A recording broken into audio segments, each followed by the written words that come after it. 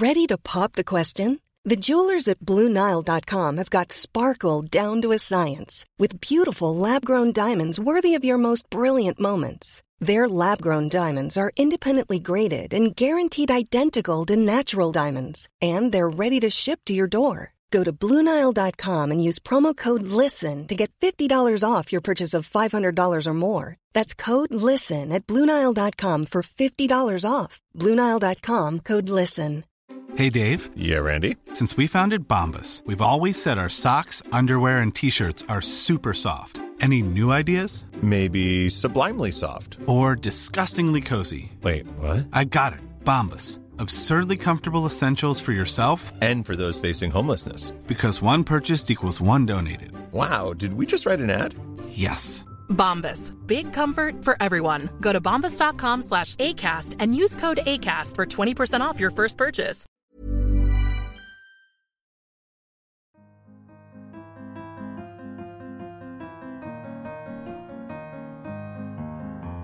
Hello and welcome back to the Prospect Interview, where we speak to the brightest minds and talk about the ideas that matter in politics, arts and society.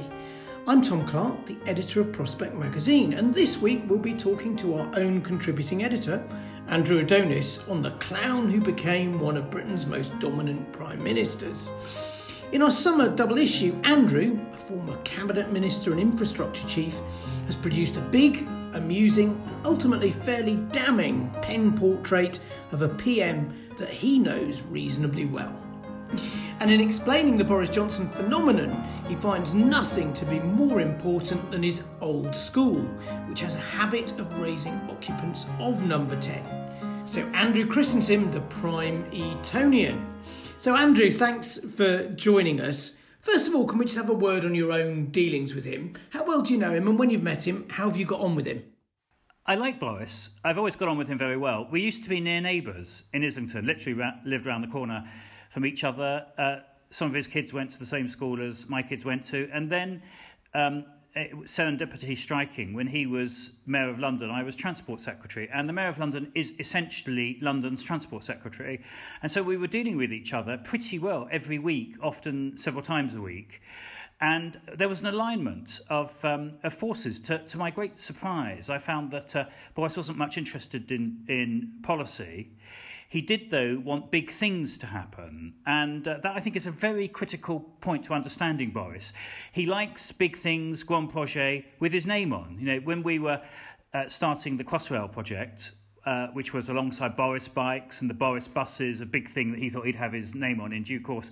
I remember him saying to me when we were doing the start of work at Canary Wharf, pressing the button, you know, wearing our high-vis and all that, he said, he started quoting Juvenal to me in Latin, and the English is, bread and circuses, that's what will keep them happy.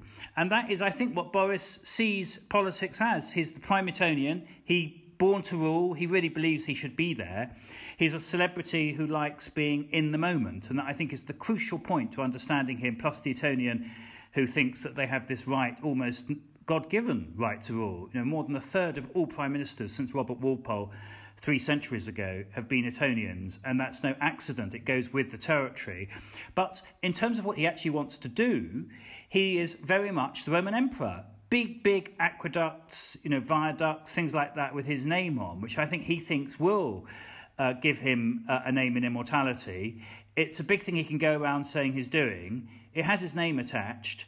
It doesn't really involve being left-wing or right-wing. It's not a particular left or right-wing thing. It certainly doesn't particularly kill the rich, which he's not in favour of doing at all, to spend money on big infrastructure. After all, most of the big infrastructure is used disproportionately by the rich anyway. They're the people who use the airports, the railways, and all that.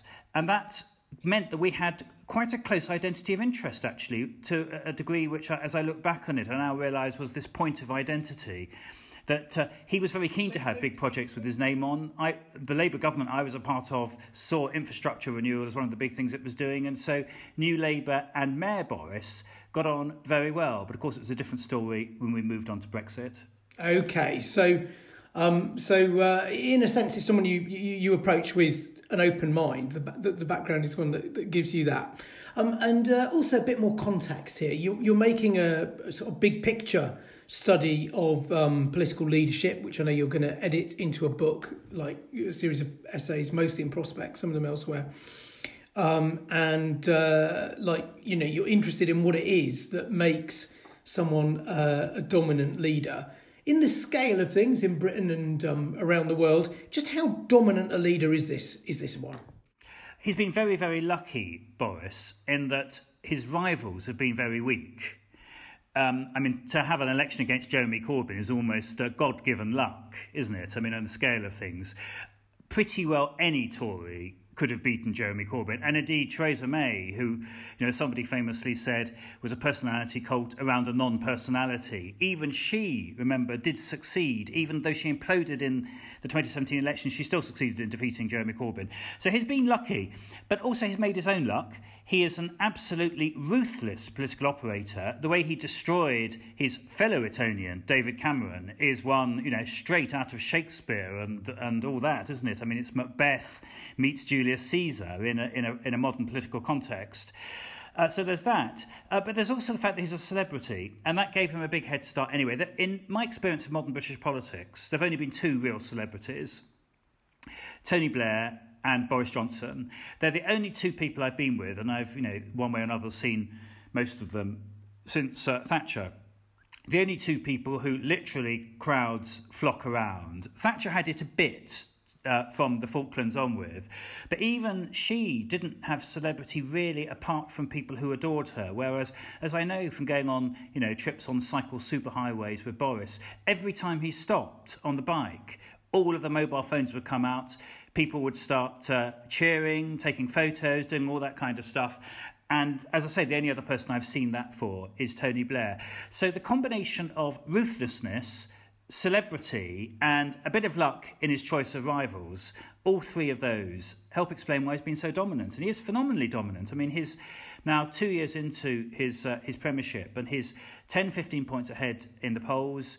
I don't think that anybody much doubts if there was an election held now at this precise moment, he would win it. He's got an ascendancy which in many ways is akin to Blair before Iraq and Thatcher after the Falklands. And who would have thought that, in 2-3 years ago before he became Prime Minister? So suddenly, I've noticed this week it could be board lobby correspondence in the summer holidays, but there is a bit of talk about him being one slip away from disaster. Is Dominic Raab and Boris Johnson looking very humiliated with the stuff that's going on in Afghanistan? If there's another wobble on COVID after everything's meant to be irreversible. You do start your essay by saying all his corners are tight, but are you buying this idea that he could be one slip away from really serious trouble? Well, you never know whether he could be one slip away from it in his personal life. I was absolutely amazed when writing my profile of Boris and getting into a lot of the history of his youth, which I didn't know, how close he repeatedly came to complete catastrophe and narrowly survived. This is a guy who is recorded as discussing with his Etonian friend Darius Guppy how to seriously beat up, do serious damage to. They're talking about not bumping him off, but breaking some ribs and stuff like this. Is recorded doing it, and he gets off. So it's lucky escape by lucky escape. Part of the reason he definitely gets away with it, in my view, is because he's an Etonian.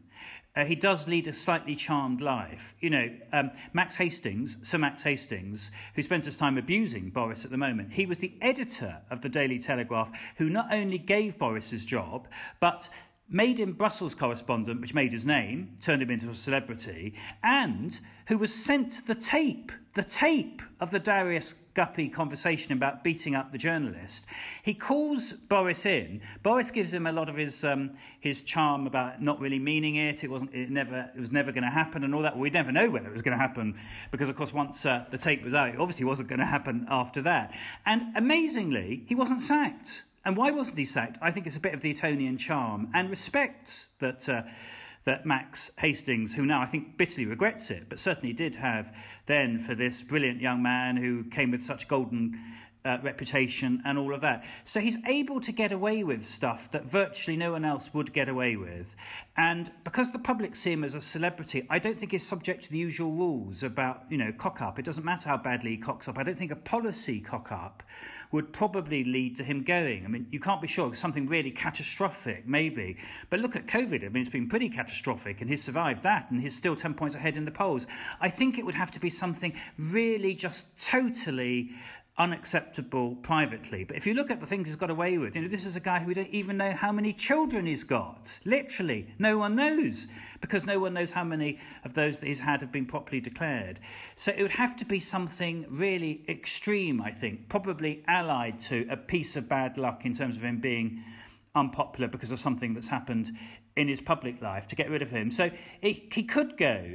It could be that by the time people start listening to this in a few days' time, he's gone. But I reckon there's a very good chance in 5, 6, 7 years' time, Boris is still going to be there.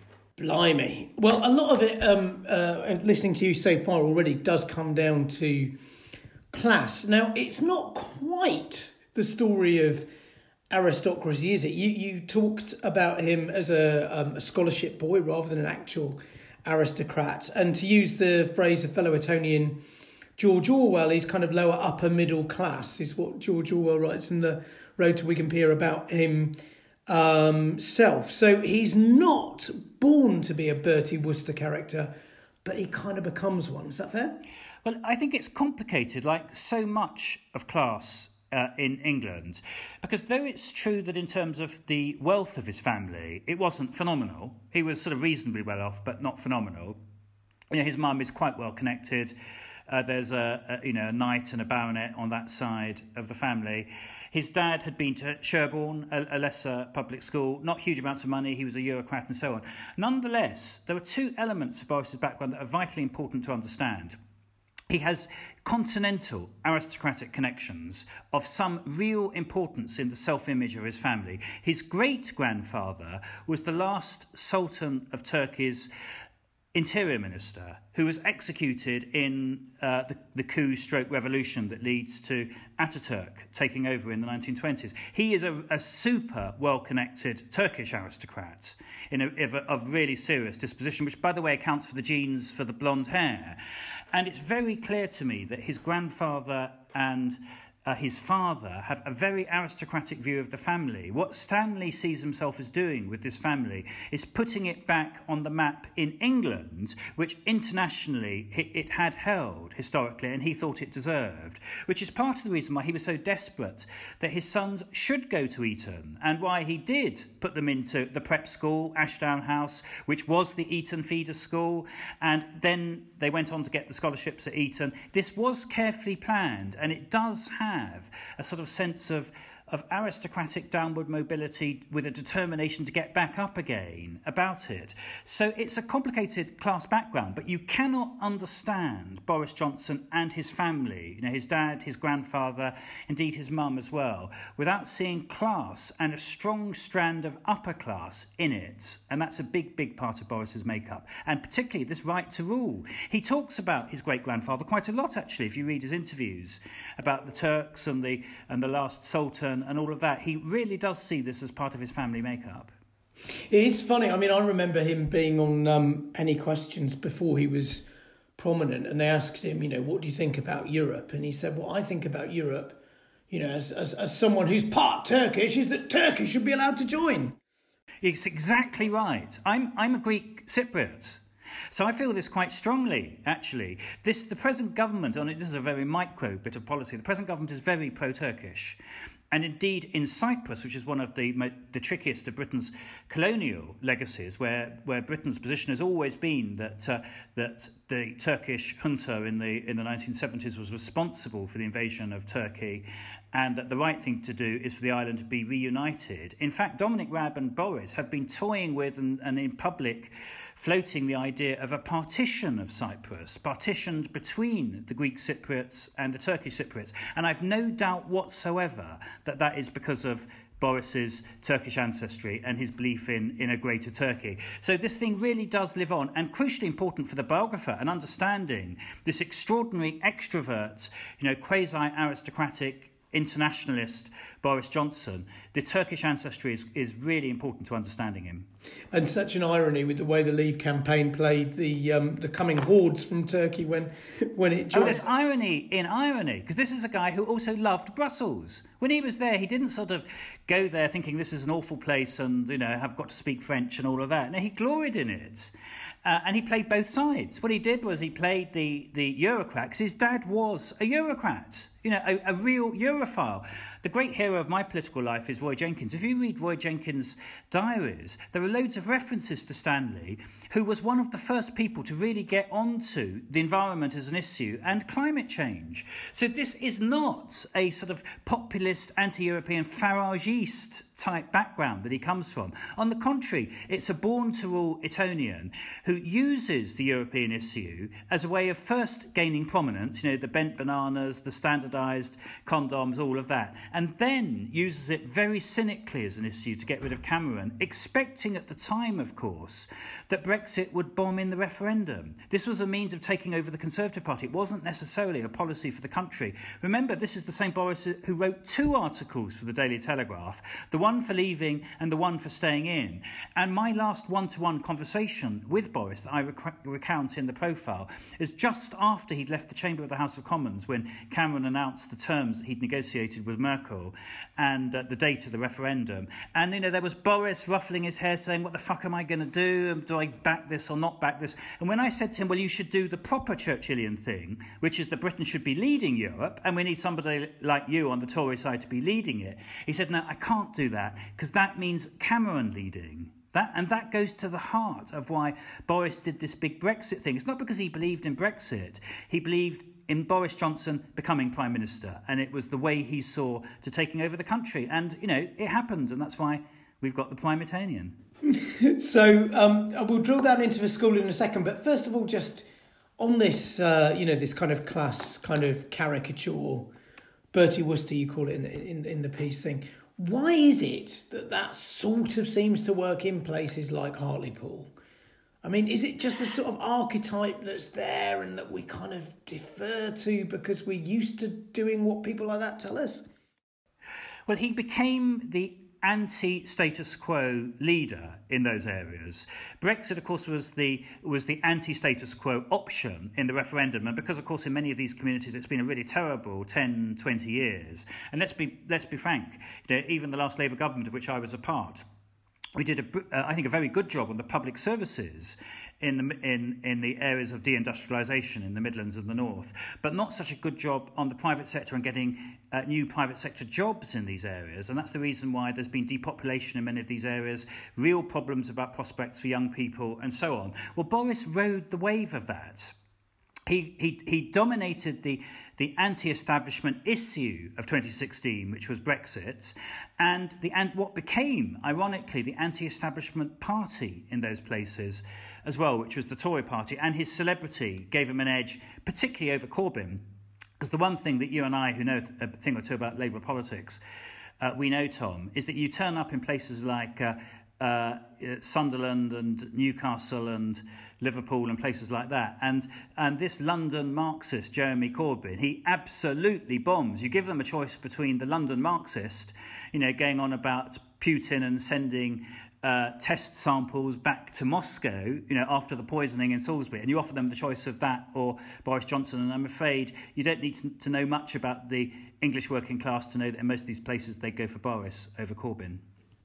Okay, so let's drill into the school, because you've made that the theme with this idea of the Primetonian. I mean, it produces a lot of prime ministers. Are you sure it's not just a very good school?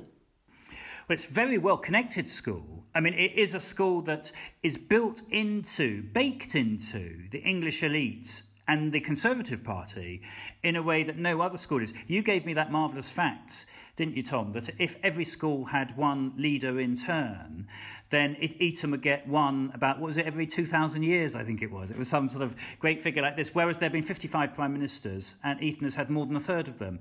So there is clearly something going on. And it is true that the school has become a very meritocratic institution. That's absolutely true. It gets loads of A's, A stars and all of that.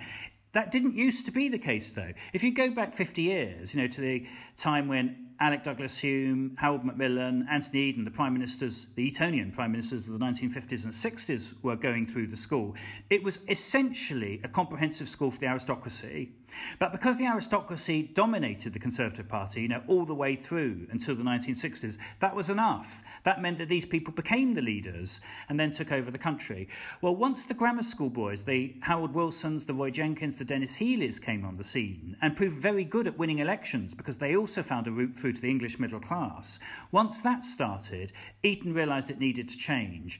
And what happened under this guy, Eric Anderson, who features very large in my profile of Boris Johnson and who very, very tellingly was also Tony Blair's headmaster at school, is Eton changed from being a comprehensive for the aristocracy into being a grammar school for the aristocracy. It started delivering the goods in terms of exam results, as well as having the fees, which are now 49,000 quid a year. 49,000 quid a year. So, this is plutocracy meets meritocracy. And that, unfortunately, particularly I think with the demise of the grammar schools in the 1960s and 70s, is what enabled this new generation of Etonian Tories, the Camerons, the Borises, as a class to come through. And I think it's only now starting to be challenged as the best state schools are taking a lead again and starting to do well in admissions to Oxford and Cambridge. A lot of these new academies, which you may have seen in the news over the A-level results, are getting more people into Oxford and Cambridge even than Eton. But it's taken a generation after the rise of this new breed of meritocratic Etonians, the Camerons and the Johnsons. It's taking a generation before a new non-Tory class is coming through with similar academic credentials. I think in due course they'll give these Etonians a run for their money. But let's be clear, the Conservative Party is going to be dominated by this lot for the foreseeable future. And if you ask me, is this the last Etonian Prime Minister, I would be prepared to wager a very large sum that there are going to be a string more to come. I mean, one thing I thought was interesting in the piece is you bring out the fact that, yes, like with Cameron and Johnson, these people have kind of moved very much centre stage, but you only just need to, in the Parliamentary Conservative Party, dig a bit below the very top, and you find lots of these Etonian MPs are always there, 10% of all the Tory MPs under, say, John Major. But even more than that, we've got, the Archbishop of Canterbury. Also, the last person to come into the cabinet, Kwasi Kwarteng, another Etonian. They every time you think you might have seen the last of them, that surely the next generation coming up aren't. It's not true. They're still there. And it looks to me as if it's perfectly possible that the contest for the next leadership of the Conservative Party could be between an Etonian like Kwasi Kwarteng, and there are others there. And, guess where we're going for diversity? Rishi Sunak, Winchester. I mean, this is the modern Conservative Party. Just as when Cameron was in charge, the diversity was George Osborne, St Paul's. So I'm afraid this... Yeah, and George Osborne's chief economic advisor, Rupert Harrison, was an Etonian. And chief of staff of David Cameron, Ed Llewellyn, was Etonian as well. And of course now the princes... it's almost as if, they ran the country from the Ritz or something, isn't it? I'm afraid there's a very strong pedigree there, and it's going to be there for the foreseeable future. But you do feel, because I'm sure you don't like this trait about Britain, that people are sort of drawn from such a small cast, but you think that possibly we're seeing stuff now in terms of like who's getting into Oxford and Cambridge that might change it over 20 years or so? Well, I think if I can sort of be maybe a bit too optimistic about it, Labour governments do make a difference. And the last Labour government, which invested big time in state schools and recreated a whole new generation of what I think of as modern grammar schools. These are schools which are really, really good, the academies, at doing academic excellence whilst being non-selective, which is where I think is the best of the modern educational philosophy. They are now really surging in terms of admissions to Oxford and Cambridge. And so I think that you've now got the makings not of an elite that I think will replace the Etonians, but of one that can fight maybe even on a basis of equality with it, which is roughly what we had, without quite realising it at the time, in the 60s and 70s. You still had an Etonian-dominated Conservative Party, mostly, even under Thatcher, who of course was a grammar school girl, 61 of her ministers were Etonians. And that's, before you get to the rest of the public schools. But the grammar school boys dominated the Labour Party, and there were quite a few of them actually inside the Conservatives too. And what I hope, being optimistic, but it's a sign of how class-ridden this country still is, that this is the optimistic scenario, is that we might now be breeding an elite which at least has an equality of arms with the Etonians, and that will be a big improvement on what we've seen in the last 15 years. So what we're really saying, I think, is that Boris Johnson's the kind of phenomenon that he is, because he combines this kind of elite Freemasonry, I think you call it, that comes with the schooling, with obviously a certain amount of ability and charisma, but perhaps even more important, an absolutely singular fixation on the importance, the great glory of Boris Johnson above all else. He's also, let me just add about Boris, he's a much more skillful politician than people think. He is a celebrity. He's turned, P.G. Wodehouse, this character, into a real celebrity status. But this is a guy who first tried to get elected seriously as an MEP, actually, like his dad, at the age of 29, who first stood to be an MP at 32. It's a big mistake, which even many people who know him quite well, it's a big mistake that they make to think that this is a celebrity stroke journalist who decided to go into politics. That's not my reading of it at all. This was a guy who always wanted to run the country, who saw that as the way he could get this ultimate self-expression was to rule. And becoming a journalist and a celebrity was a means to ruling. It wasn't the other way around. So absolute ambition, but ambition that can be very flexible about everything apart from the end goal. I mean, it does sound a fairly formidable combination. You've already said you think he might last quite a long time. But given that flexibility, what, if any, legacy do you think there'll be? I'm sure there'll be some kind of Boris Bridge or whatever, some bits of infrastructure kicking around. But if he doesn't have a kind of real ethos or ideology beyond that, what kind of hallmark do you think he'll leave on the Conservative Party? Do you think he will leave a real stamp on it like Thatcher did? Or do you think he might be someone who's kind of overbearing and all important when he's here, but kind of almost vanishes without trace once he's not here? Well, I'm afraid he's destined to have one of the biggest legacies of any Prime Minister because of Brexit. This is a guy who redefined English nationalism into being profoundly anti-European, which it hadn't been for most of the period since the Second World War. And we did leave the European Union, which is one of the biggest public policy acts in the history of this country. So one of the great ironies of Boris Johnson is the Prime Minister who probably believes less than any modern Prime Minister will leave a bigger imprint on the country than almost any of them. And if he stopped being Prime Minister tomorrow, that legacy would still be there. And that's the tragedy, really, is that the means to power, which in my view, and I think probably most Prospect listeners' view, was a terrible thing for the country, which was wrenching us out of our own continent in many ways with Brexit. Something he didn't even really believe in is destined to become his legacy. And progressive people in politics, I think they're going to spend most of the next generation basically trying to undo that legacy, either wholly or in part. Andrew, thank you for all your insight and for sticking your neck out there on all those big questions. And thanks to all of you for joining us and listening this week. If you've enjoyed the podcast, please do leave us a rating and a review. Goodbye, stay safe, and we'll see you next week.